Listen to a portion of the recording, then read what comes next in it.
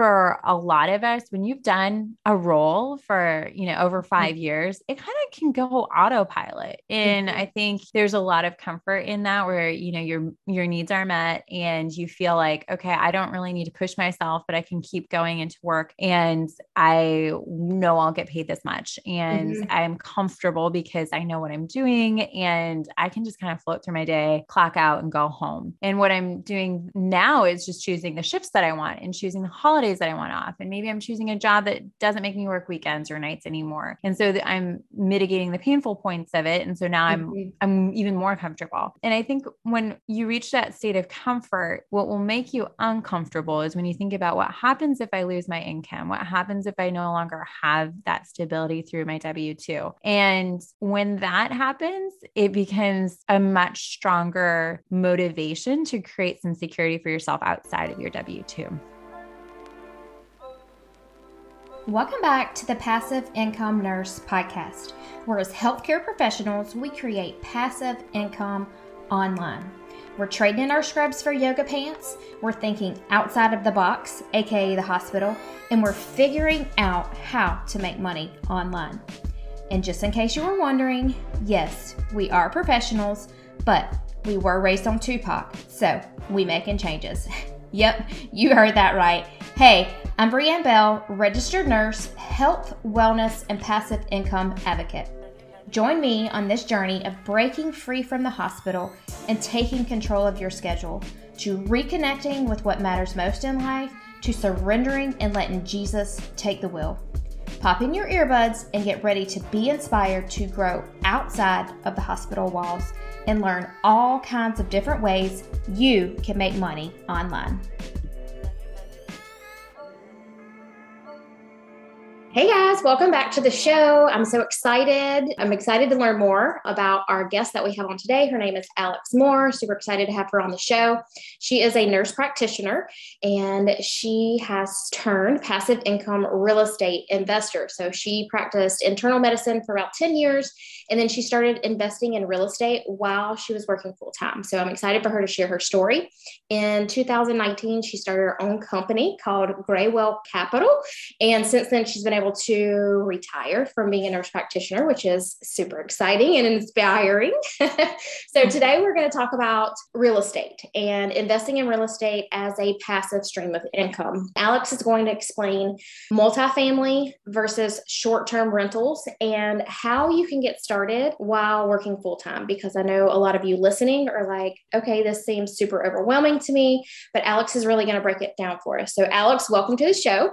So excited to have you on and talk about passive income inside of real estate, because if I'm being honest, to me, it seems a little bit scary. And so I'm excited for you to kind of break it down for us and just kind of share your journey so we can see what is possible. So if you could start out by telling us a little bit about yourself, kind of your nurse practitioner journey, share your personal why behind building and growing this business. And so, yeah, let's dive in. Welcome to the show. Thanks so much for having me. I'm so excited to be here, Brianne. I really appreciate it. And such a nice introduction. I started in real estate investing actually by accident. We rented out our primary residence back in 2017. And that's when we became accidental landlords. And I think that happens for a lot of people where they're like, oops. We quickly realized that, when you invest in a primary residence, you're buying it for yourself. And so it didn't cash flow, but it did cover its bills. And so it wasn't a moneymaker, but we're kind of like, that was easy and convenient. And from there, explored other ways to get into real estate. But what kind of inspired it from the beginning was I was at an FQHC in Philadelphia working really long hours. I think that's pretty common for a ton of people. So I loved the population I worked with. It was immigrants and refugees. They were fantastic to work with, super rewarding, but I was real burnt out. And what I saw that was really inspiring was that my Nepalese refugees would come to the US And they figured it out. They were like, I'm going to start a small business. I'm going to get a primary residence and I'm going to do the American dream. I had so many of these refugees do that. And the first thing they did was to invest in real estate, and they did it. That's what they did with their money. And it was just brilliant because they were like, I know that there's security in this, and I know that there's security in putting it in an asset. And so that was kind of something that I always think about. Wow, that was actually really influential to me. And then when we moved out to California, I changed completely into a different patient population, but that's when we started doing the rental of our primary. And I wanted to look into something that would supplement our income, kind of thinking, hey, we need to come up with a plan for long-term financial stability outside of just saving in a 401k and saving for the stock market. And what's a way that we can invest in something that is secure with less volatility? And real estate is like awesome because you buy something that's actually growing in worth just by sitting there. And then when you buy into rentals, you're actually getting cash flow. So the play that we did to start off with, my husband and I, was to do a duplex and to do a short-term rental, kind of like a play, because we weren't sure which model we wanted. We knew both could do well, but we didn't know which one would fit our needs the most. So we did one in my hometown, and then the other one was in Hawaii, because we looked at a lot of markets and we were like, yeah, yes, fun. Yes. And we're like, oh, maybe we'll use it. I think that happens for a lot of people where they're like, oh, we'll get to use it. And yeah. And so we did both, and we didn't really know it at the time. We really didn't know anything. We were like, okay, we'll do some underwriting on the 2 unit, and figured out, wow, this thing is going to cash flow beautifully. And then we did the underwriting on the short-term rental, and we realized, okay, wow, we have to self-manage this one. So I did. And that was after we had done a full renovation on it. So the first, we did we bought the duplex all cash, and then we did a refinance out and bought the short-term rental. And then we did a full gut rehab on it. And that was all in the span of 6 weeks in one summer. It was insane. It was like, it was a big project to take on and finish in 6 weeks. Oh, totally. We were like brand new tenants in this long-term rental, figuring out how to be landlords there, setting up leases, and like getting, just a roster of folks who could help us out if we needed repairs. And then doing a remote renovation on an island. Yes. I would not recommend, as your first foray into investing, but we made it through, and we do own both of those properties. But after doing the self-management of both, I can tell you long-term rentals there's so many benefits to having a tenant that stays in your unit for a long period of time. Yeah. But people do figure out the STR route, but my tolerance really was in, hey, I know what my cash flow is going to be. That became super apparent when the pandemic hit, because for a lot of markets that locked down their short-term rental, but for Hawaii in particular, no one could get on the island. So that sucker was empty for over 6 months, and we had saved enough in reserves that we could carry it. But for many investors, that isn't the case, because they typically live off of that cash flow from their short-term rental. So that risk profile to me was like, wow, too volatile. And I wasn't super comfortable with that. So what we ended up doing was 1031ing and getting a bunch of multifamily. So we scaled up and got into commercial multifamily. And now I do large multifamily, which I offer to investors as a private placement. So it's a private equity firm. That's what Graywell Capital is.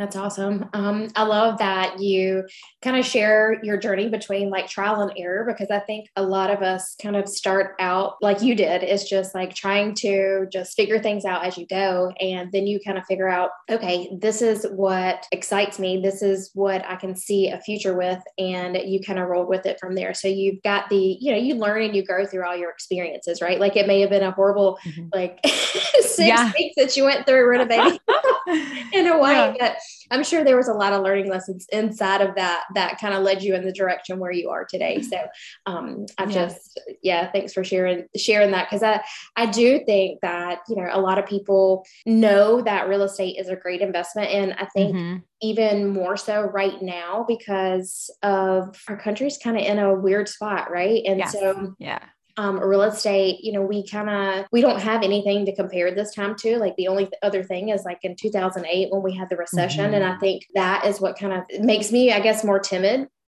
of real estate, is because we experienced that. And like my husband personally and myself experienced a foreclosure. And so it's like, you're really timid about that. But, I know that that is the place to go when you're looking for like long-term passive income and you're looking at like multiple streams of income. And so I want you to talk a little bit about like when you say multifamily versus the short-term rental, like explain to us what a multifamily is. Yeah. I think a lot of people think of, when they think of buying a rental, they think of buying like a single family home. That also presented like too much risk for me, because if you don't have a tenant in there, you're carrying the debt service. So meaning that's your mortgage payment. So with the more units you have, the lower that vacancy risk is. So the minimum that we started with was 2 units, because we could carry debt service on just one side. And so we knew, as long as we have one side occupied, we're going to cash flow from there. The STR model that's short-term rental. A lot of people will do this as a room in their house, or maybe they have an ADU, which is an accessory dwelling unit. That's pretty common in California, and they'll rent those out. I think that's awesome for an owner occupant who's trying to get some extra cash flow. But it is a very active thing. There's nothing real passive about it. It depends on the person too. Your tolerance might be more, but getting calls from tenants, like in the middle of the night, which are, just folks staying for 2 nights and they're complaining about their, soap running out. And that, is happened to me. And then you get a 3-star review, even though you checked them in early and you got the cleaners coordinated for the morning day of, because they were like, oh, I'm coming in at 1. I expect to be able to come into the unit. And then you coordinate all of that for them. And then you get a 3-star review because they ran out of their, initial set of soap that we gave them. And so, that level of just customer service, I think we deal with it a lot in the nursing profession. I was over it, because it's like, this is something I can't control. With long-term rentals, what's great is you get to vet your people who are going to stay there. So you go through the leasing process, and I outsource this. So this is done, by my, in-house property management. That's the other thing that you can choose. You can totally outservice this. You can do third-party management. So, that would be, somewhere between, depending on where you live in the US, 7.5 to 10% of gross income. So gross rental income for management. Some of them will do a flat fee model where they'll do it by door, which typically works out better, if you have rents that are north of 1,000 per door. So you can third party, or you can do it the way that I do it, which is you build it out in-house, and it's a little bit more work, but you get to really have tangible hold over your assets. And some investors will say, don't ever do that, because it's like, takes time, and it totally does take time to set that up. But once your system's going, it's actually much more manageable. And I do all of my investing remote, which is, again, something that some people are comfortable with, some people aren't.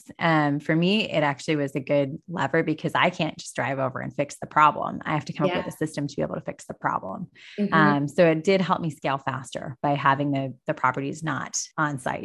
And it just goes back to like having those systems in place and being able to, like, I think when it comes to passive income in general, like to have things automated, that's the key. It's like, you just want it like automated, like you don't even want to use any of your brain power to even think about it. So if you can, the more automated you can get when it comes to passive income, I think the more streams of passive income that you can tolerate, and that you're not going to get overwhelmed with or burn out with, because God knows, I mean, as nurses, we don't want anything else that's going to add to the stress of our life or our career. Like, we want to be able to create a passive income to make our lives easier, to make our lives better, not to make it more stressful. So, I think that's super important to touch on, and just to know that is possible, because when you look at the multifamily, and we're talking like apartments, condos, right? And so when you're looking at the big scheme, it can be overwhelming. But as you shared, like having those automated systems in place just helps it run like smoothly, like a more well-oiled machine versus you having to manage it yourself and deal with all the problems. And so a lot of that gets outsourced with the automation. So that's awesome. Yeah. And with multifamily, the like residential multifamily is typically 2 to 4 units. And then when you get above 5 units, that's when you're considered commercial. So then it's actually great because your lending terms change a little bit when you're on a commercial loan. They may have you be a personal guarantor of the loan, but it's the asset itself is underwritten by the bank. So it makes it a lot easier for financing. And it also, you're getting into more secure assets because you have more units. And the key to that is that when you stabilize the building, when you bring up the revenue on the building, you can refinance on the new stabilized value based on income. Nice. So it's great. It's an amazing business model. And it is something unique to commercial properties that you don't get when you're in residential multifamily. If I had known that difference, I probably just would have shot for 5 units and above earlier. Right out the gate. Yeah, exactly. Cause it's like, I don't have to use my own, like it's not on the loan's not personal on my loan docket. So it's great. It's not debt that I'm carrying. It's typically non-recourse. And then I'm a personal guarantor of it if it's a smaller asset. And then once I stabilize the unit, the building in a year, then I can refinance and pull new equity out that I've created just by stabilizing the product, by bringing up the income. So it's awesome because it's just like little generating machines there. So if I'd known that, I would have. Yeah, you have to just pay attention to like your numbers, right? Like you're constantly probably looking at like everything on the back end and figuring out, okay, where are we at? What's the NOI? Income? Can we refinance? So that's interesting. And that's, I guess, kind of for me, because I won't say that I'm a numbers person. You know what I mean? I do like passive income and I love the idea of having multiple streams of income. I think we all should, but the numbers, I guess, would be a little bit part of that thing that'd be scary for me. So, hearing you break that down and just explaining it, I think is very helpful. So thanks for explaining that. I do want you to kind of share with us now, I kind of talked about this whole real estate thing is, to me as a nurse, it's intimidating. I'm not really a numbers person. Can you share some of like what your biggest challenges were? Like, did you face any limiting beliefs? I know you kind of went into the real estate market, just kind of like you said, by accident. And I also want you to share some of your biggest rewards in being able to start your business as a nurse practitioner. Yeah.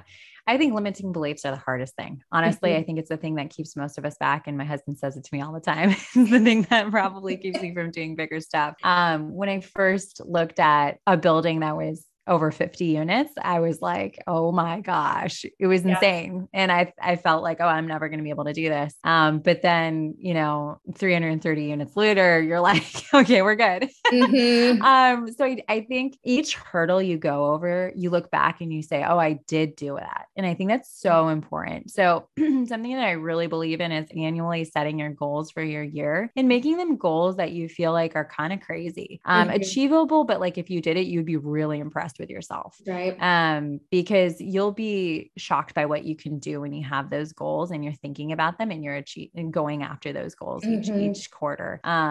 And every year that we've done this, like I've personally been like, oh my gosh, smashed them. Can't believe it. You impress your own self, right? Yeah. And it's exciting to have that happen at the end of the year. It's something you want to look at and be like, oh, that's awesome. I feel great about that. So And that's, I think, a layer to, being a nurse is, obviously going through school, getting your degree, all of that is a challenge. And depending on, where you decide to work as a nurse, but I think that's something that we lose over time, especially if we get really comfortable in our job. And that comfortable, maybe we hate working the 12-hour shifts, but we're comfortable, where we are versus trying to change and do something different that we don't know about. And so we'll stay stuck in the uncomfortable versus, stepping out into the unknown and giving something a try. We rather just stay stuck where we are, even though we're burnt out, we're exhausted, we're drained. I mean, our tanks are empty. We have nothing left to give. We'll stay there because it's comfortable. So, being able to step outside of your comfort zone, I think is a really huge part of being able to create a passive stream of income. You're doing something different. You didn't go to school to learn how to do this. You figured it out on your own. And so as you did that, you got uncomfortable, you learned as you went. And so I think a lot of, we don't go to school to be entrepreneurs. We don't. We didn't go to business school. And so I think just hearing your story and just kind of seeing the trial and error and how you got to starting by renting out your own personal property to now you own your own business and you invest in these huge multifamily assets that you have, and your portfolio is probably something that you never even imagined as you were, working inside of healthcare as a nurse practitioner, and I'm sure the return on your investment is it's bonkers. It's bonkers. I think it's kind of fun when you're like, I'm not a huge numbers person, but when you look at, I put this much money in, a year later, I'm making this much money. And then my investment has now brought me back this much. It's insane. You're like, it's so exciting. I think what you are saying about being comfortable really resonates, because I think for a lot of us, when you've done a role for, over 5 years, it kind of can go autopilot. And I think there's a lot of comfort in that where, your needs are met and you feel like, okay, I don't really need to push myself, but I can keep going into work and I know I'll get paid this much. And I'm comfortable because I know what I'm doing. And I can just kind of float through my day, clock out and go home. And what I'm doing now is just choosing the shifts that I want and choosing the holidays that I want off. And maybe I'm choosing a job that doesn't make me work weekends or nights anymore. And so I'm mitigating the painful points of it. And so now I'm even more comfortable. And I think when you reach that state of comfort, what will make you uncomfortable is when you think about what happens if I lose my income, what happens if I no longer have that stability through my W-2. And when that happens, it becomes a much stronger motivation to create some security for yourself outside of your W-2. Typically, this doesn't happen for a lot of people unless there's a major life event. And I think I don't wish that on anybody, but if you can make yourself a little bit less comfortable and think about, hey, what's actually the goal for 5 to 10 years from now? Am I going to want to be in this job until I'm 55 to 65? What kind of schools do I want for my kids? What happens if we do need to fund more of my parents, take care of grandparents? What happens there? What happens if I do become guardians of my, sisters or brothers and children? Those things are the things that if you factor that in, all of a sudden that scale gets tipped, and it's really important to have other tranches. I talk about tranches a lot. So those are the ways that you're getting income. You should have multiple tranches so that you are more stable. And so as you're looking at where my tranches are, don't put all those into the W-2. There should be multiple tranches and backups. I always think all your eggs in one basket. Oh, 100% no. Exactly. And it's always good to have a lever to pull. Not that you should have to, but it's always good to have that nest egg for 6 to 12 months where you're like, if everything goes to bust, I have that nest egg that we can fall back on, because you really don't know what life's going to give you. And I think the pandemic was a great example of that. All of us, 100%. And I mean, even now inside of healthcare, it's like you're faced with maybe making a decision like, do I get vaccinated? Do I not get vaccinated? Am I going to lose my job? And what is your stability here? Like, you're faced with making those hard decisions. And if you had something else that you could fall back on, then maybe that decision would be like, you'd be able to make that decision a little bit easier for you and for your family. Yep. And I think one of the things that has been very present that I've noticed for folks is that we have been given a playbook. And I think that's common for us who are in medicine. And a playbook has been set in stone when you made that decision that, hey, I'm going to go for my nursing degree. And your playbook is this track. And if you follow the track and nothing happens, it's great. Yeah. But there was a couple points in my career where I realized, okay, I've hit a glass ceiling. I'm no longer going to be able to make more for my money. And my time is what I have as what I'm spending. And so the only way to make more is to work more. And that doesn't really pay off. You're trading your time for money. Totally. And as long as that's your income source, scaling, that's going to be impossible because there's no more time in the Right. day. You can only give so much. And when you have a family, those little ones are going to take it. Mm-hmm. Well, you and I talked about like when we were chatting before is, when you have a little one and you guys, this is so crazy, but Alex and I, we have a little boy. Her little boy is almost 1 and mine is almost, well, he is 10, but their name is Jude. And so Mhm. we kind of hit it off from the beginning. Alex reached out to me from the podcast and I thought that was kind of cool. But as you are, you're seeing him grow and they grow so quick. I have a 10-year-old and an 8-year-old, and it's like you don't get that time back. And so if you're sacrificing your time for money and you're working 12-hour shifts and you're missing out on a lot of that. And so really having a plan for the future. And it really doesn't matter how old your children are, right? I mean, you can start at any time, but like we were chatting, like college, like what is that going to look like? And you actually bought an investment property for Jude. And so like, he's not even 1 and his college is going to be paid for. So like really projecting that into the future and just like planning forward, I think is such a cool thing about being able to create that passive income because there is no more time. And you want to be able to spend your time wisely with seeing your little boy grow up, not missing his first steps, not having to send him to daycare every single day. That's one of the big pieces. And I know that's a big part of your why. Like when you got into building your business and growing your business, like that was a huge part of, why you actually started it and kind of what drives you today to be able to generate that extra passive income. 100%. I think a lot of folks probably are familiar with Bigger Pockets, and that's kind of where we started with a lot of knowledge base for getting into real estate investing. And I was really inspired by this idea that you can buy something that will eventually appreciate and throw off enough cash flow to pay for college. Like I was like done. And so, yeah, sold. So I think we closed on the small multifamily that we bought for Jude like 2 weeks before he was born. It was awesome. And so I think it's just really exciting to think about this asset that's going to continue to grow in value, continue to spit off some cash flow. It's going to pay itself off by the time he's in college, and it will pay for his college. So ideally, we'd keep the asset and just use that cash flow to pay for his college tuition, or we would 1031 it into something bigger at that point. And so it's like, it offers just huge amounts of leverage there. And I think it's all about your tolerance too, for how much you want to get into it. But I think from practical advice, like if you were interested in doing it, how would you even like start getting into it? Yeah. And I think it seems crazy to be like, oh, I'm going to buy an investment property. But once you do it, it's really not that crazy. And a lot of people are like, where do I find the money to do this? And so it doesn't take a whole lot when you're looking at tertiary markets. Tertiary markets are outside of, you're not in a primary market, which is somewhere like a big metro. You're outside of that in these like really smaller markets. You can pick up rental properties really inexpensive, typically 150 to maybe 250 for a rental property that's in that 2-unit range. It's a great place to start. And you really only need 20% down, 30% down, depending on your lender. And that, if you're conscious about saving it, that you can totally get into a property that way with it being really accessible because it is a smaller portion if you have 2 incomes coming in.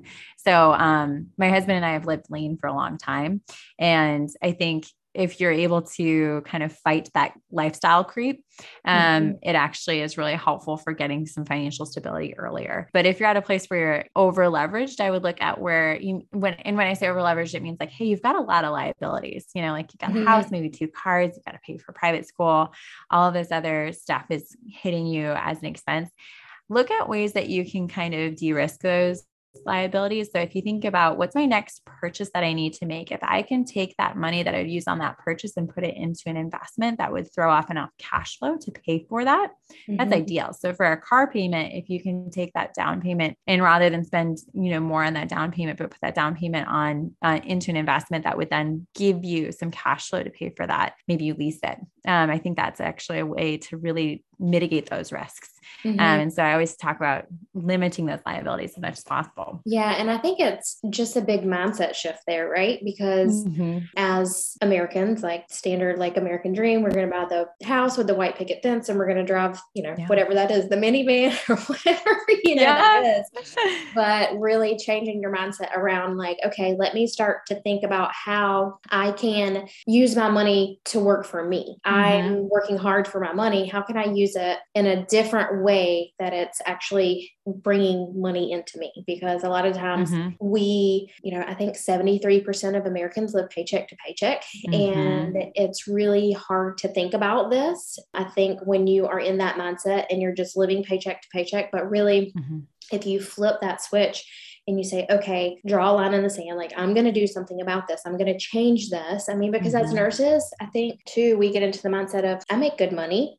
I'm a nurse. I work in the healthcare field. I make good money, but we're still living paycheck to paycheck, 73% of us. And so when you think about making your money work for you and different ways that you can do this, I think that real estate is, it can be scary, but I definitely think that the return on your money is exponential compared to anything else out there. That car that you're going to buy or whatever it is that you're going to buy, it's probably not an investment. It's probably going to depreciate. So really just changing your mindset around looking at things that you can invest in that is going to make you money. And maybe that is living minimally for a while. It's okay. Like my husband and I are on a debt-free journey. Like we are getting ready next month. We're getting ready to move into our camper. So we're going to be tiny living for a while. And people either say, oh, that's cool. Or they're like, you're crazy. But that's where we have a goal to be debt free. And we want to, like I talked to you about getting into storage units, building a storage unit. And so like, that's kind of where my wheels are turning. And so if you have to make a sacrifice for the short term, for the long-term gain, I think that it just takes that willingness to change your mindset around money and change your mindset around how you can make it work for you versus just always like you never pay yourself. You're working like a dog and you're paying all your bills and then you have no more money. What happened to all my money? It's like, well, you didn't manage it well and you weren't thinking future casting. And so now, if you don't tell your money where to go, it's going to disappear. I can tell you that. Exactly. We always, what we do is we have done this for years where we basically take a portion of what's coming in as our active income and we put it immediately in an account that we don't see at all. Yep. And we max out before I quote retired, we would max out our 401k contributions. And so that doesn't hit your bank account. Then as soon as we get our direct deposit, the portion of it would go immediately into an account outside of our primary banking account. Going back to that automation process, right? Like making sure you have that automation just in place because like you said, if you don't see it, like it's out of sight, out of mind, you don't even have to think about it. And you're not going to see this big chunk of money. And you're like, ooh, I'm going to go on a shopping spree or I'm going to buy TV or whatever it is. So like it's out of sight, out of mind, automated, and then you're not even seeing it. And so, that's, I think a big thing for me when it comes to like we've been saving for the boys' college funds. And so like that's automatic. It just goes. And like, I don't even see their accounts. Like I check it maybe once or twice a year. If they get birthday money and I deposit it, they get Christmas money and that kind of thing. But just having it out of sight, out of mind is a good strategy, I think, for for saving money, right? It totally is. Cause if you see it, you spend it. And one thing that I joke about a lot is that when you invest in real estate, you're going to feel constantly like you're not wealthy because your money is tied up in an asset. You cannot spend it. That's like actually a really great thing. And so you've got these little money makers that are spitting off cash flow for you, but the real value is the equity pay down that's happening on it and the appreciation that's happening on it. That's not accessible to you unless you go through either refinancing it or you sell it or 1031 it into something else, which we've done a few of those. And those are awesome ways to tax advantage ways to get into larger assets that will perform even better and give you more returns. And so I can't tell you like a number of benefits to getting into real estate is huge. And something I wasn't aware of when I started too, is that you can do real estate investing, not actively, like not acquiring your own assets. You can do it through putting money into a group investment, which is what I do now, which is with large multifamily. So that is also an awesome opportunity for people who are like, I don't have the time. I don't have the energy. It's really not my skill set. I don't really want to learn about it. Like, but I would like the returns, and I would like the passive income from it. And I would like some of the tax advantages of it too. Yeah. It's a great way for folks to get into it. So a lot of my investors are folks who are still working in high income earners, and they're wanting to get all of that benefit without having to do the work of it. Yep. And honestly, I don't blame them. It's a lot. And just if you looked at one of my underwriting spreadsheets on these huge multifamily, you'd be like, yeah, I'm okay not doing it. But you've streamlined it enough to where like you're the expert in it now. So like people can come to you and they're like, okay, Alex, like you're the expert. They need money. And you're like, okay, let's do it. And so totally. It's kind of just a good relationship, reciprocating relationship. Like I trust you to do the thing, and then you deal with all the stuff. 100%. Yeah, totally. And it's also like, if you're nerdy enough to like want to learn all those things in your spare time, it's awesome, because like you can get a lot of information from, I have stacks of books and underwriting materials, and then, tons of podcasts that you can learn the gig. But it's also, when you're in real estate too, you're like, oh, the next thing is super exciting too. So when you mentioned storage units, I'm like, yep, that's my next thing that I'm going to do. And it's because it's hard to find something in real estate that isn't great. But you'll find the things you prefer to do. And so I prefer the multi-tenant anything that's going to be able to offer great cash flow, good appreciation, and then also have the tax deduction. So it's like multi-tenant that's my way. So multifamily is great. Storage units are awesome. I just think the risk profile on those are awesome. And the other thing is, multi-tenant retail is another good one too. With the pandemic, it's a little bit higher risk right now. But it is another great multi-tenant situation. I'm a huge fan of those.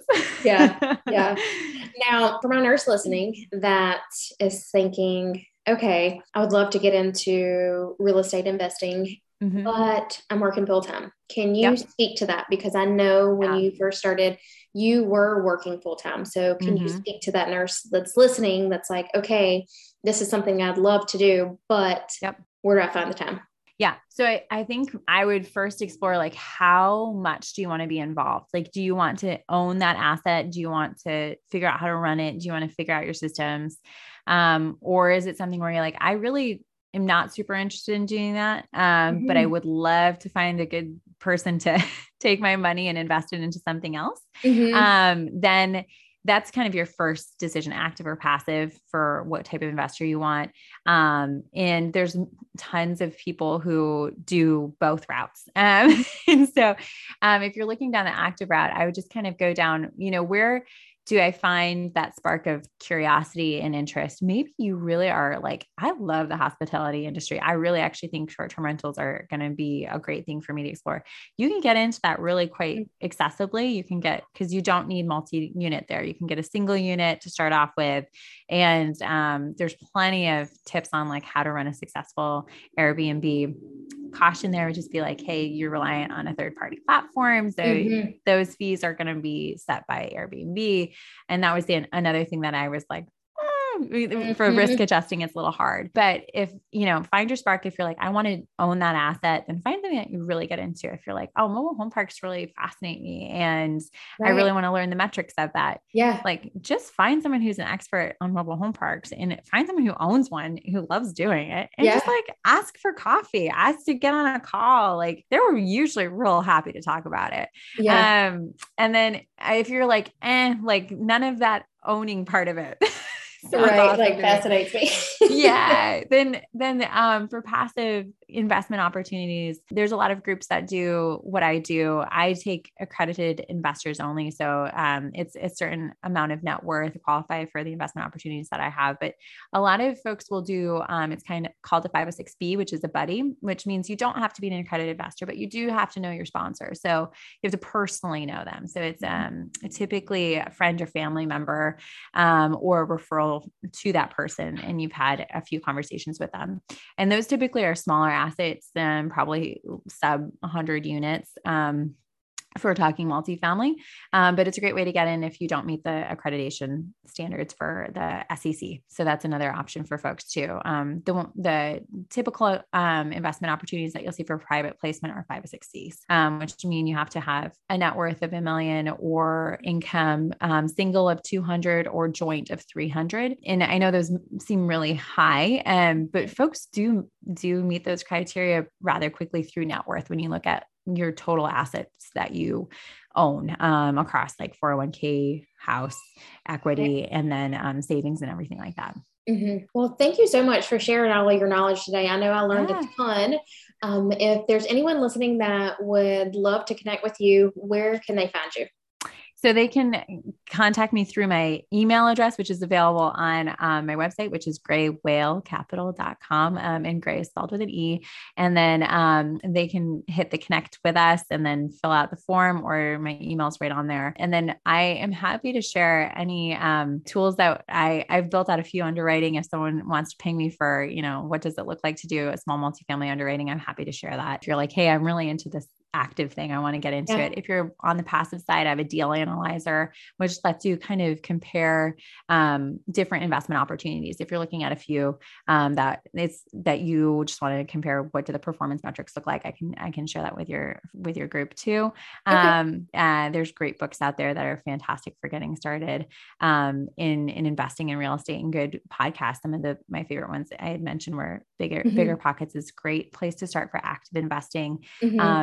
Folks who are interested in kind of looking at the next step, maybe they've already said, I really am into this passive thing. Yeah. I want to learn more about that. There's a few different podcasts for passive income, and one of them is Left Field Investors. And I know Jim personally, he's really great. And so that's another one to get a good one to check out. Okay, awesome. Yeah. And I can link all of those in the show notes, and that way it just makes it easier for listeners. So thank you so much for coming on today. Yeah, it was my pleasure. I loved it. It was a great chat. And thanks for having me. Hey, real quick, before you go, if you enjoyed today's show, make sure you go over to Apple iTunes and hit subscribe. This way you'll get notified when all of the new episodes air.